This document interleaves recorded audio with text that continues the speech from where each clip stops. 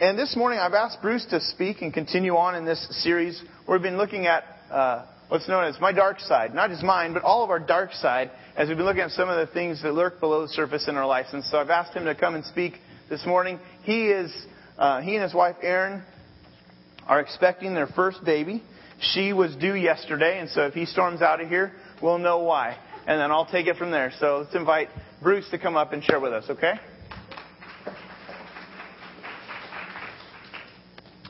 Good morning, everyone. I am very glad to be here. As Josh said, our daughter, our first child, was due yesterday, and it's kind of funny the timing of all this. You know, it's not like I come up here and speak all that often, so we somehow planned this like right in the same weekend. But I'm here, and I'm glad to be. Been preparing. Josh had like a backup message prepared just in case, like, you know, he got a call this morning. But before the week is out, I'm expecting to be a father in every sense of the word. So for everybody that keeps texting us, we'll let you know. Right? So you might have heard from me in different classes or different events around OCC. I do a few other things here. I'm still kind of new at this environment. There's a lot more of you right now, and so first service went pretty good, but Josh gave me a lot of help with this message, and I got some notes here, so we'll have a good time, I'm pretty sure. So we've been talking about our dark sides, and I'm sure you've seen our bulletin cover many times now, the hooded figure, and it just really represents, you know, those parts of us that we would prefer to keep hidden and prefer to keep in the dark. And, you know, church is a setting where we put our best foot forward, and, you know, we don't want people to necessarily know everything about us because we have some past stuff. We have some desires and some things that, you know, we want or different things that we go for. And if people here found out, then it would be mortifying. Well, we're going through this message series to maybe take a closer look at some of those issues and figure out how we can deal with them. When Josh asked me to do one of the messages, I thought I would relate most on a message regarding anger, which may or may not surprise you. I'm not typically described as an angry person, but I definitely have had my moments, and something that, of course, I struggle with too. So I can remember an instance a few months ago where my anger was aroused. Somebody had made a slight comment about me, and I was caught off guard, and like a little anger twinged within me, and so without thinking, I like shot back with my own fun comment towards that person. And 2 or 3 comments later, my blood is boiling. I'm sure my face is red, and we're having I'm being very disrespectful to this person. There's a few other people in the room, and so things got a little tense. And thankfully, that other person, I think, noticed what was happening and that things were going south, and so they stopped responding in that way. But for some reason, I was still loading ammunition. I was ready to go. I was thinking about it later that day, about this whole exchange, and I just remember thinking, I have no idea what came over me. I just gave in to my anger, and I just gave full vent to it, and I was thinking over the course of the next day that I was hoping that would just kind of blow over and just not have to deal with it. But I realized that the way things had gone, it was affecting the way I was relating to that person. And I was trying to avoid conversation and trying to avoid being around them.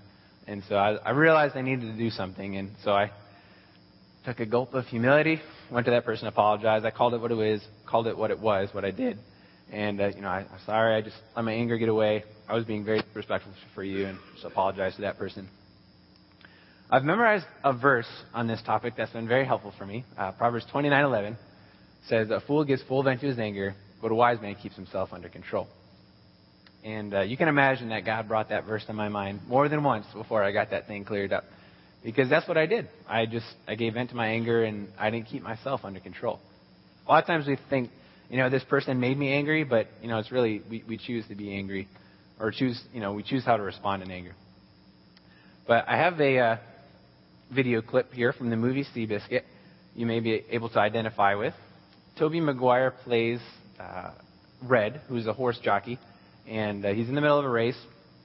And another rider comes up, and he cuts him off. And so he gets enraged immediately. He's kind of known in this movie for being like a hothead. And so he kind of disregards the whole race and just is intent on getting back at that other person. And he doesn't even notice yet another rider coming up behind him at the last second and overtakes them both and wins the race. But I want you to see his dialogue with his trainer after the race is over. So go ahead and play the clip.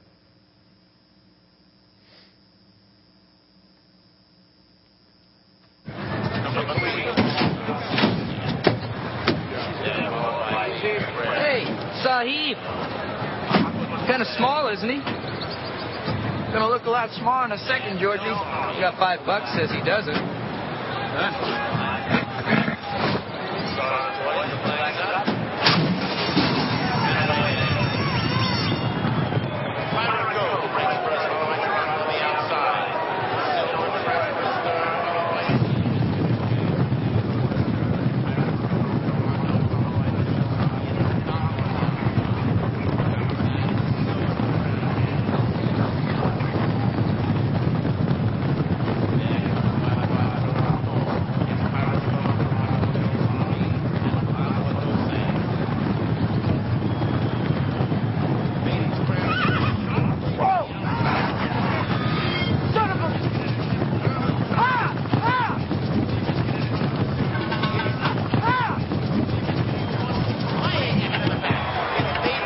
Is he doing? Let's go! Let's do it! I'm gonna put you on the ground! How you like that? You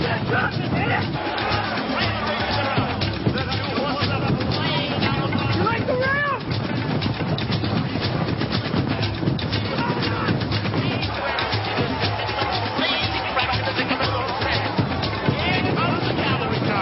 Knock me off my horse!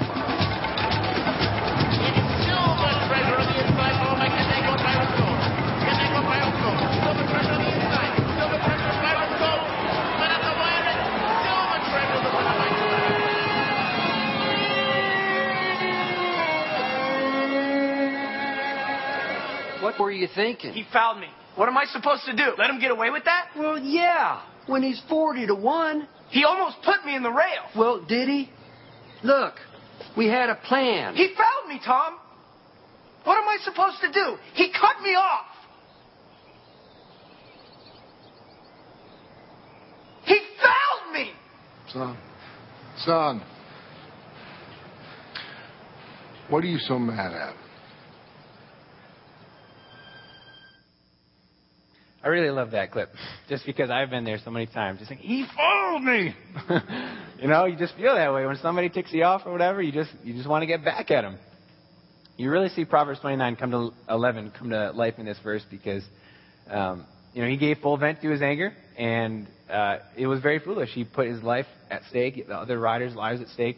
Of course, he lost the race and a great deal of money. So that's what happens. You can maybe think of a time like this in your own life where maybe in an argument with your spouse, you let your anger just fly. I've definitely been there. Or maybe a boss or a coworker has stirred up some anger within you, and you're trying to avoid them. You just don't even want to talk to them. Or maybe there's somebody in your family that you're not on speaking terms with for a long time because of some unresolved anger in the relationship somewhere. Why does this happen? Why? It happens to all of us for sure. But why does our anger cause our relationships to become distant and damaged? Oftentimes, the people that we love the most are the most subject to our anger. Like for me, I'm always surprised. First of all, how quickly my anger can flare up sometimes, and then why the people that I love so much are usually the subject to it, the effects of it. So those people experience the greatest devastation from unrestrained and unresolved anger. So what happens is that anger is our normal reaction to having our goals blocked. When things don't go our way, when we don't get what we want, when someone is inconveniencing us, be it a salesperson, a family member, your kid, even your pet can do this, get in your way and just really make you angry. The book of James sheds a little light on this verse, or on this topic. James chapter 4, verses 1 and 2. What causes fights and quarrels among you? I've asked this question of myself many times. I'll get into an argument, things get all heated, and 20 minutes later, I don't even know why we're fighting. James says, what causes fights and quarrels among you? Don't they come from the desires that battle within you? You want something, but you don't get it. Sometimes we get so desperate to have our way. We're willing to get worked up over it. James says, you kill and covet, but you cannot have what you want. You quarrel and fight. You do not have because you do not ask. So maybe you've been there. After a long argument, you can't even remember how the thing got started. But simply speaking, you wanted one thing, and the other person wanted something else. And since neither of you are willing to budge on it, here we go. We're just going to argue about it. Things get heated. But this is a normal part of life, for sure. You can expect that your goals are going to get blocked. It's just going to happen. You just want things, and it doesn't always go our way. For me, sometimes I'll have a long or stressful day at work or something, and I'll begin thinking through how I want the rest of my evening to go. Just start planning out, I'm just going to relax this way, and then on the phone, when I'm driving home, I realize that my plan doesn't necessarily line up with everybody else's plan in my house. And so I got to figure out what to do. If I remain adamant about what I want, things usually don't go well for everybody. It goes pretty poorly. Sometimes it's hard to fight off the frustration that I may feel if I realize that things are not going to go my way because, sometimes I justify, because of my long, hard day, I deserve to kick back and relax the way I want to. Or I'll think, if I do get angry or if I get snappy, I can justify it easily by saying, it was a really hard day at work. I have every right to be angry right now. Which may sound a little ridiculous, but I've actually had those thoughts before. So we have a tendency to justify our anger. In the video clip we saw, Red's goal was to win the race, and his goal was blocked, quite literally. And he lashed out at the other rider when, he said, he fouled me. And this is often the way that we feel when our goals are blocked, or just offends us.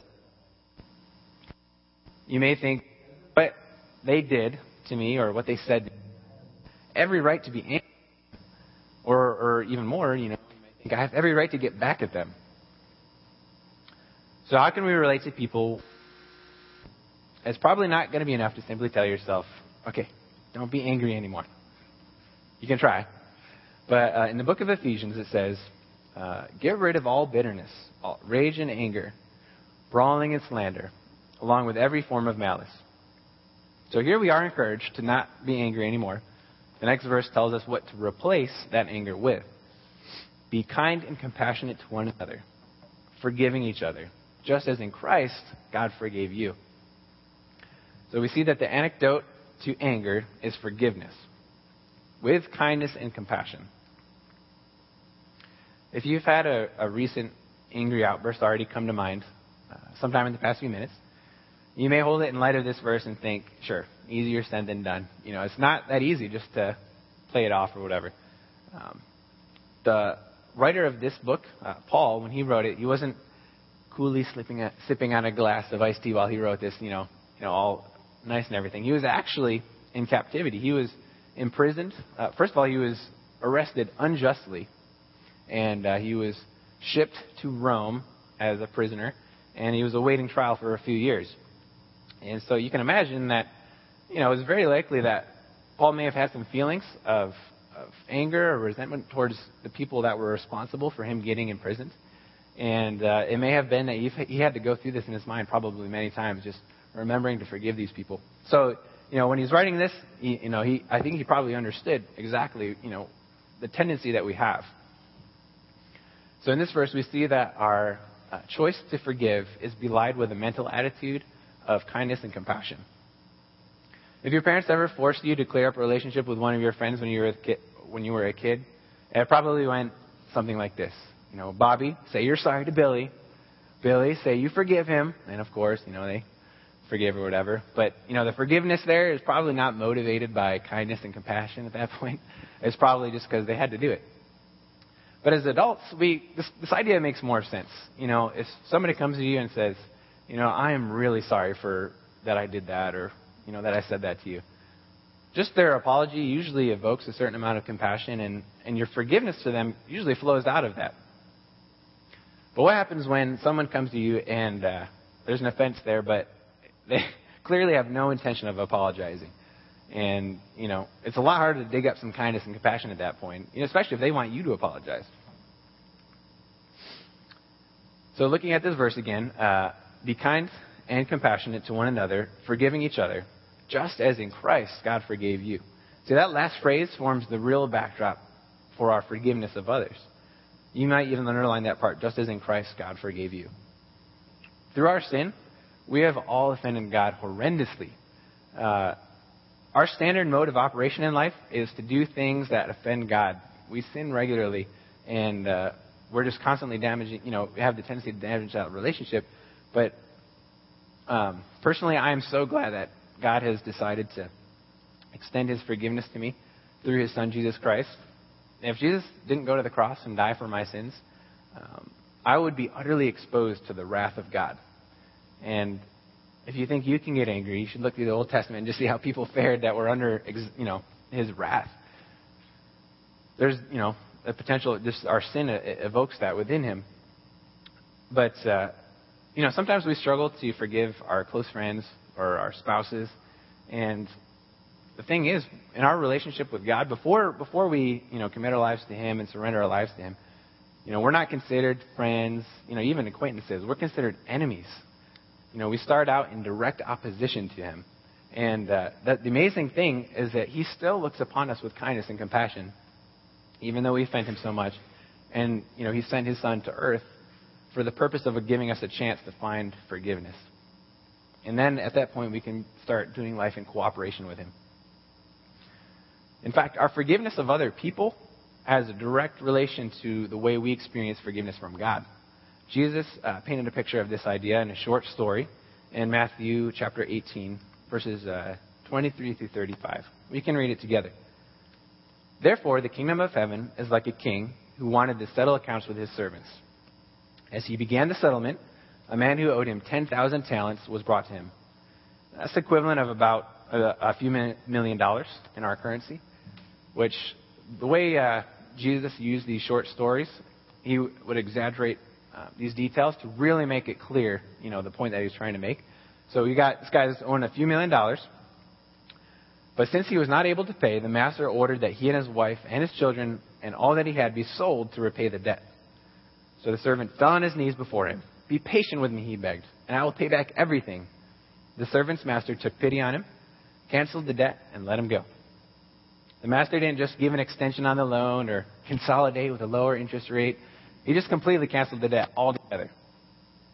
But when the servant went out, he found one of his fellow servants who owed him 100 denarii, and that's the equivalent of a few bucks, some pocket change here. He grabbed him and began to choke him. Pay back what you owe me, he demanded.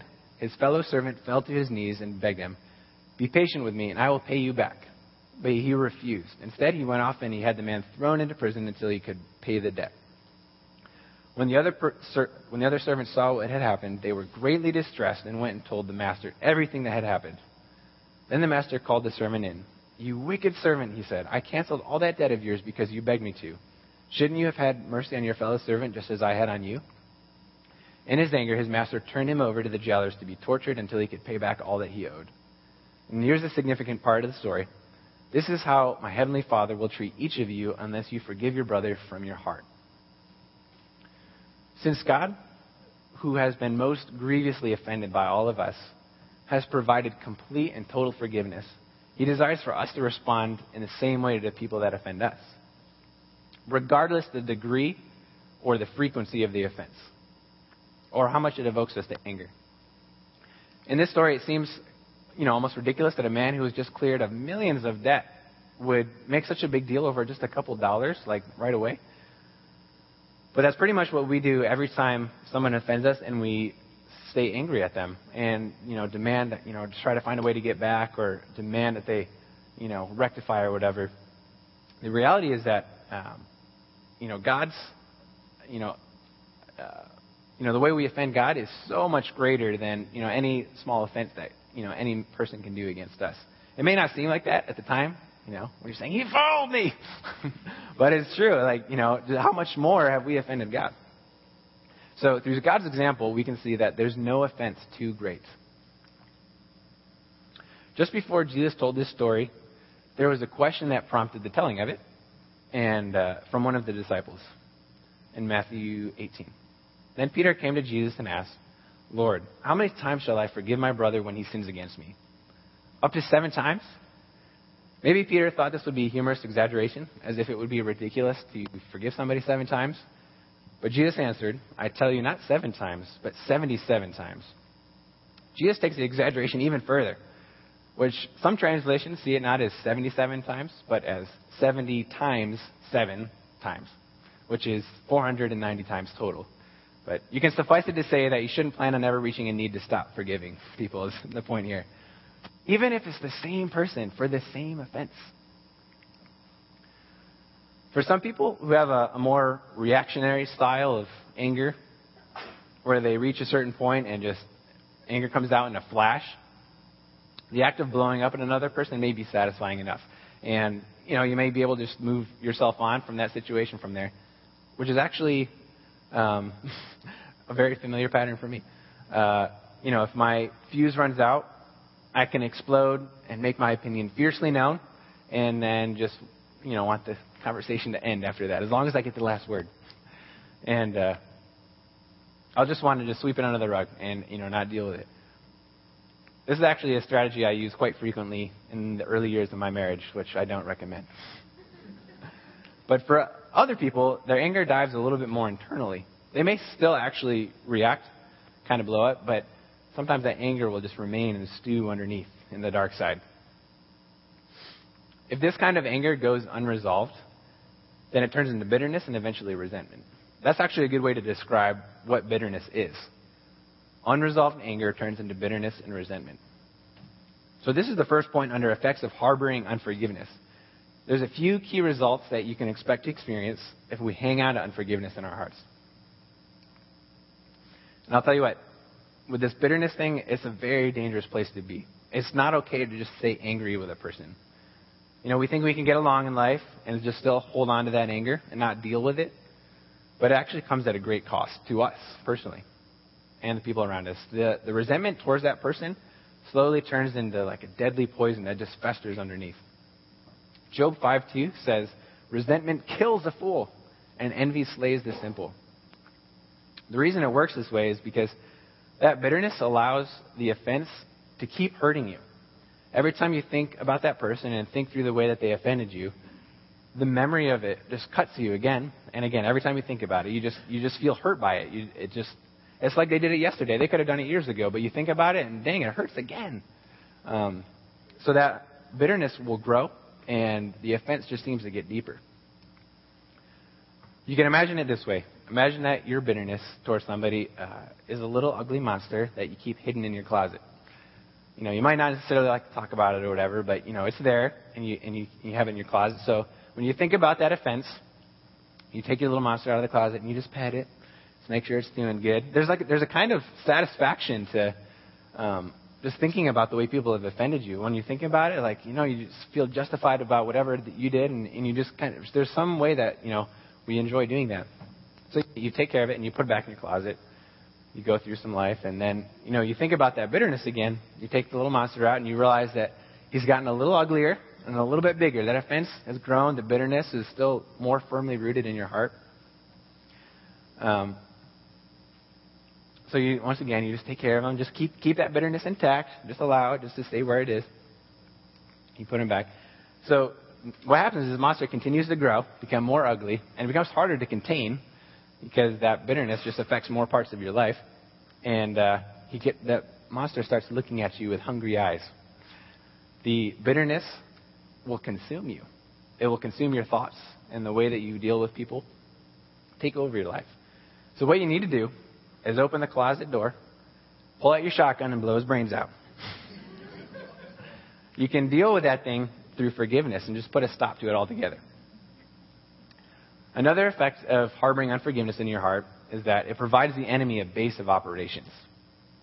Ephesians 4:26 and 27 says, "In your anger, do not sin." So first of all, do not let the sun go down while you're still angry, and do not give the devil a foothold through that. So there's a real strong picture here of choosing to let go of your anger quickly. If possible, you don't want that anger to even go into another day. You may take note that you don't necessarily have to clear up the relationship, the second it happens, because sometimes it can't happen. Maybe you're not able to talk to that person right now if you've thought of it, or maybe you're not in a position to be able to, have a dialogue. But what you can do is deal with that anger personally and begin working on that forgiveness in your heart. And you want to do that as soon as you can. That way the bitterness doesn't have a chance to fester. I mean, for me, sometimes a conflict will arise in my marriage, and, if it's late at night, which has happened many times, I got to figure out what to do. Sometimes we can talk it through and get it figured out, but sometimes there's a lot to talk through. Maybe the offense was really big, and, late at night where I'm really tired out is not the best time to figure out how to deal with that and just clear it up. So what we can do is agree to put the anger, let it subside, and agree to just work it out in the morning thoroughly. But the connection drawn by these verses is that choosing to hang on to that anger inside and letting that continue, it gives the devil a foothold. That unforgiveness provides a place for the devil. He's very familiar with an area that's familiar territory, and he can use that to his advantage. He encourages the thoughts of bitterness that want to begin in your heart, and may even add exaggeration to the offense, making you just feel rooted and pitted against that person even more. If you keep yourself free from lingering anger, then the devil has nothing to grab onto, at least in this area of your life. But if you allow that unforgiveness to reside, then he can get a hold. A third effect to harboring bitterness within your heart is that we lose sight of God's forgiveness of our own offenses. As I mentioned earlier, God's forgiveness is the backdrop for our own choice to forgive others. We see an encouragement, a similar one in Colossians 3:13. It says, "Bear with each other and forgive whatever grievances you may have against one another. Forgive as the Lord forgave you." That's similar to what we looked at earlier. Allowing that unforgiveness to reside in our hearts, it clouds our vision from the very real and very important fact that we've been forgiven a great many sins. Our perspective can come distorted. What happens is that the significance of God's forgiveness of us becomes a little dull and doesn't seem quite as significant as, the great, awful offense that this person did against us. It should be the opposite, actually. The tremendous way that God has displayed his forgiveness towards us, and for the many, many and grievous things that we've done, it should really make these other offenses that other people do to us seem minimal in light of it. So throughout the course of this message, you may have considered a situation in which you need to forgive someone, perhaps. Maybe you've been unconsciously harboring some bitterness because of something someone has said to you or done.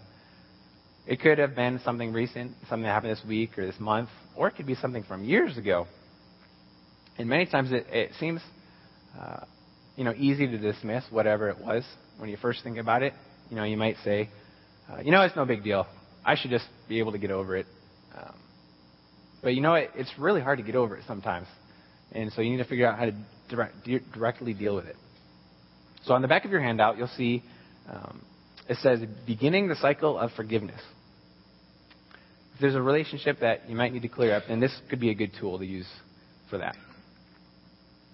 First of all, first step is to identify who you're angry with. This may be a no-brainer step if you already got something in mind, but for me, sometimes I feel myself getting frustrated and worked up, and I'm not even sure why.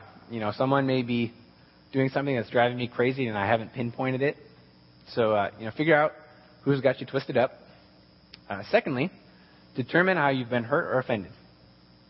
So what has the person actually done to hurt you or offend you? Was it a one-time offense? Is there an ongoing offense happening here? Did they do something directly to you, or are they just doing something that's really driving you crazy and just rubbing you the wrong way? So figure out what's going on there. What is the actual hurt? Now, thirdly, decide to forgive them from the heart. This is the hard part. That's from the heart. This is the idea that we see from Jesus' short story in Matthew. This is where you make the conscious decision to let it go. If you're holding a grudge, this is where you shoot it in the head. You can ask God to help you replace your feelings of anger with kindness and compassion. Now, forgiving from the heart doesn't necessarily mean that you immediately feel all peachy about the person. That may or may not come, actually. If the offense is really deep and the wound is really deep, then it takes a lot of time for relationships to heal, and sometimes they never fully restore. Happiness in a relationship may be far off, but your faithfulness to forgive and God's ability to change and work on your heart can bring those positive emotions along eventually. These emotions usually follow your response to forgive. They rarely precede it. It's usually necessary to commit to forgive, and regardless of how you feel, and not wait until you feel like forgiving. Forgiving from the heart does involve forgiving a person regardless of their response. They may have apologized, or they may think that you need to apologize, or they may be completely apathetic about the situation, which is, hurtful all in itself. It's true that their response makes our job more or less difficult to forgive, but it in no way releases us from the obligation of doing that if, forgiveness is what we need to do. So if you've made Jesus the boss of your life, then you have a little advantage in this area because you can concentrate on the way that God has forgiven you. As you grow in Christ, you begin to learn more and more about the way, how significant our forgiveness is, that which God has bestowed upon us, and just how badly you need it. It's very humbling to consider the depth of God's love, and it's very motivational to us for forgiving others. And the Bible tells us that God did the harder part. He chose to offer forgiveness right in the midst of our sinning against Him. Even though we start out in a path in life that, insults and offends Him to a very strong degree and regularly, He still chose to forgive. And, He'll still choose to forgive when we turn to Him, no matter what we've done. And the fourth step, another hard part, is don't reopen the case against them. This is to decide to dismiss it when it comes to mind. And you can actually count on it coming back to mind. These memories have a way of lingering and coming back to memory. And the enemy is poised and ready to capitalize on any lapse in your forgiveness and encourage that dark side with you. Sometimes it doesn't matter how long, that bitterness will take root if you give it a chance. And secondly, when the memories do come, what you want to do is just remind yourself that you've already forgiven them. And this may have to be done and repeated a number of times. Depending on the freshness or the depth of the offense, you may have to remind yourself of this daily or weekly. Different circumstances might trigger your memories, and you might find yourself having this struggle, but that's a normal part of the process. Just keep steady. But at this point, go ahead and take out your connection cards. And the band is going to come up right now. And in the moment, the ushers will receive the offering. If you can all put that connection card in the basket when it comes around, that'd be great. But before you do, on the back of it, there's a few next steps you may consider taking in response to this message. First of all, you may want to memorize Proverbs 29:11, help you gain control of your anger. A fool gives full vent to his anger, but a wise man keeps himself under control. For me, scripture memory has been an incredibly helpful tool, and it's just been a great strategy as far as maturing in Christ and putting off old habits of sin. And God has used this verse in my life many times to help refocus me when I start moving and responding angrily. Another next step you may consider is to search my heart for any unforgiveness I may be harboring. You may have resonated with the message today, but maybe you haven't determined whether or not you're hanging on to anything that you need to release. So you may take some time today, or even just as the next song plays, just to really think through that and ask God to bring to mind an area that you may need to let go. And lastly, if you are offended, maybe this week you'll commit to beginning the cycle of forgiveness. Maybe you already have a clear picture of what you need to do. A name may have come to mind, or a particular hurt or offense. And you've got to work it out in your heart. You can use that process. So ushers, come on forward and you can receive the offering. As they come around, place the cards in the baskets along with any other offerings you've come prepared to give. The work of this church is supported by the regular giving of our church family, those who call OCC their home. So if you're new here, if you're a guest, don't feel obligated to give. This is for members and regular attenders. For those that have decided to follow God, giving back to Him is something that He asks us to do. It's a way that we can worship God, actually. It takes a certain level of faith to give financially. As I've done this, my wife and I have committed to do this. It's been scary at times, as God asks us to give, more and just be stretched in that area. But I really have seen a lot of blessing come from that. And as I developed the habit of giving, I feel a release from the grip of money. I've spent a lot of time stressed out about how to accumulate as much as I can, and how to figure out how to hold on to what I can. But active giving has really helped me trust more in God and not on my resources. But for those of you that do give regularly, we thank you so much for your faithfulness. And Cody's going to finish the service with some more worship.